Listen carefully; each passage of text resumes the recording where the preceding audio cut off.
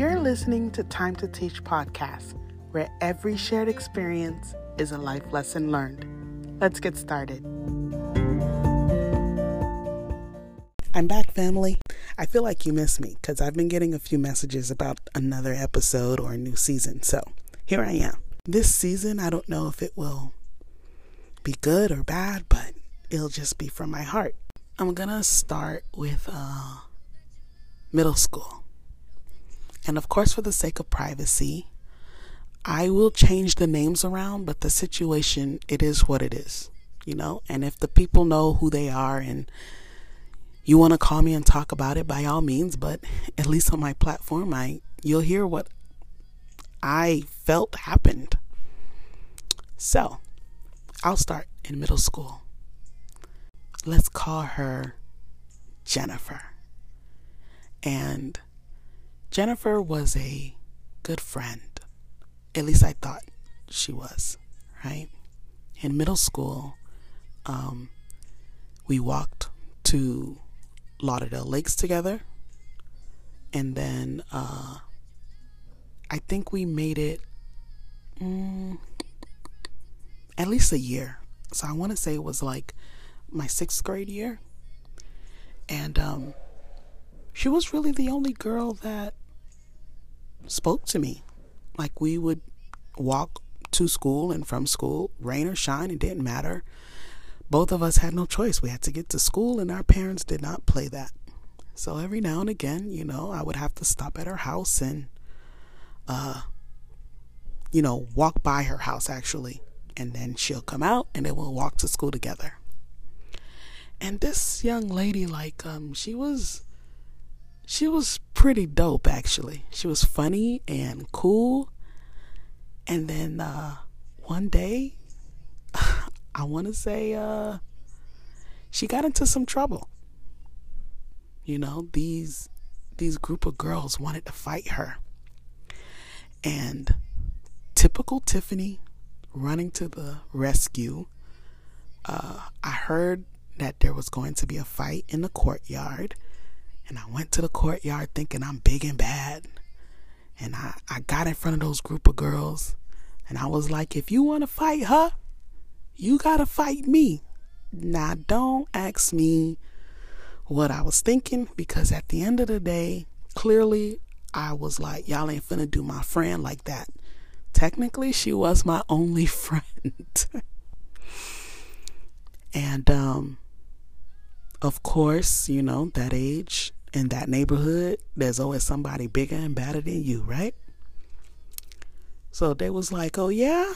Push Jennifer out the way. She hit the floor. There's a crowd around us. And the one that pushed her took a swing at me. And then the rest of the girls started swinging at me. And the girl, Jennifer, of course I changed her name, but the girl Jennifer was on the floor, and she started pulling back. And she let those girls jump me. Now that I think about it, I'm like, how in the world did I get myself in this? Why did I get in this? I wasn't thinking it at the time. I really thought I was just looking out for my friend, because I thought that's what friends do. And she left me. I got jumped. Now, while dealing with the pain of being jumped, I got home, and my mom didn't know. I went to my room, I took a shower, one of the longest showers ever. And I, did my chores, did my homework. I had to pretend like everything was normal. No one in my house knew I got jumped that day by 6 girls. Everybody at the school knew. And that's when, I want to say, a very vindictive Tiffany was born, because I was like, I got jumped for this girl, and I don't even know those girls' names. I knew like 2 or 3 of them, but I also knew birds of a feather flock together. So I wrote their names down, and I plotted for 2 weeks how I'm going to catch each and every last one of those girls one by one. To be fair, yes, I did. I did do it. One by one, I got every last one of those girls. Tagged them. I made appointments. I got a notebook. and I called the notebook My Appointments. A professional fighter. And I wrote their names down, and I would send them a note in class. If I had a class with them or I found out who they are, I made sure they got a note. Meet me at da-da-da-da-da after school 2:15. And rest assured, be me and them. Nobody knew. And I would tag them. Yes, I would. And I would leave them on the floor and walk away. But ever since I got all those girls who jumped me, the day of the fight was the last time I spoke to AKA Jennifer. Even when she seen me in the hallways, she looked the other way. She didn't say anything. That's crazy. Because you knew I came to your rescue.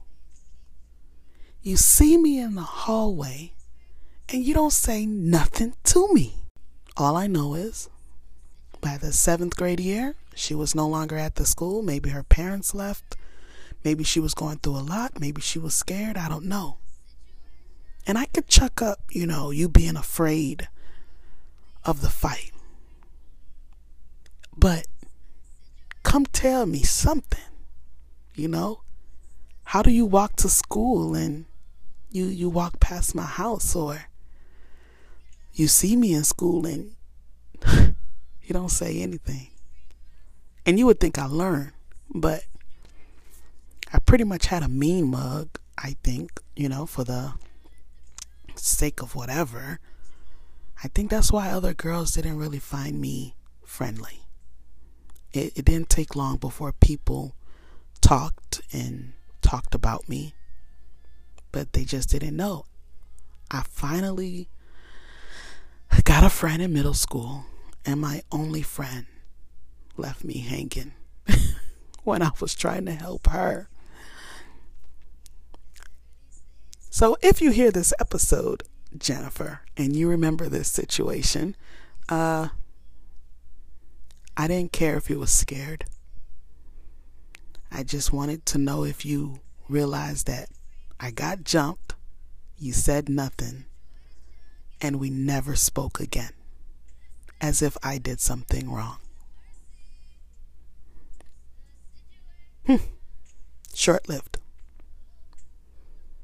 And then I guess for me, I would check it up to, is that the beginning of when it all happened?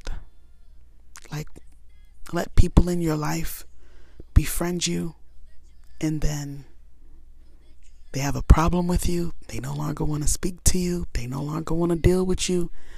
And then you got to wait for rumors or something like that to get an inkling of an answer on why you are the bad person, or why you are the bad guy, or you're the enemy.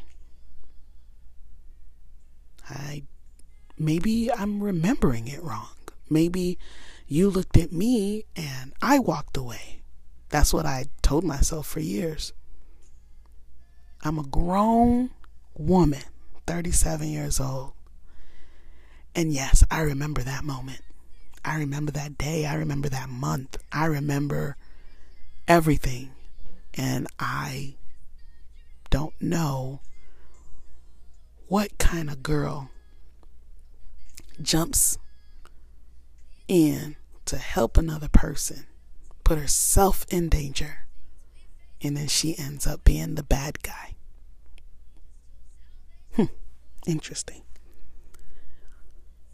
When I deal with my internal issues, I always find a way to look at the other side, be the better person, be the bigger person.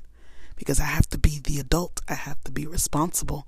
I have to be everything that everybody else desire.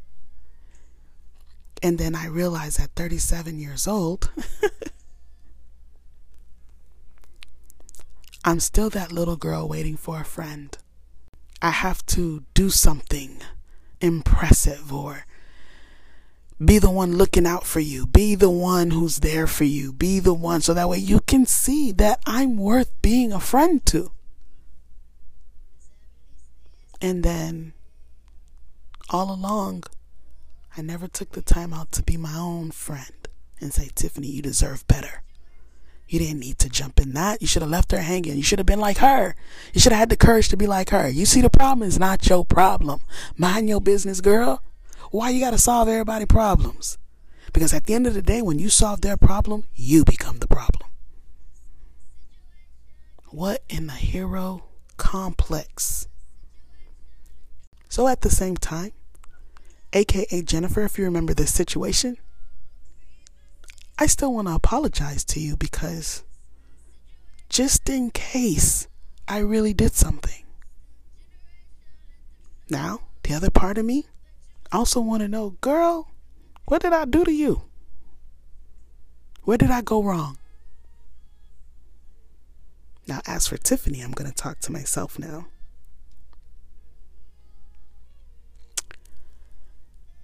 Good intentions is not good enough.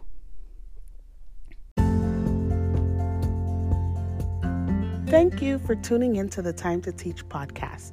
If you are interested in becoming one of our classmates, be sure to follow us on Facebook and Instagram.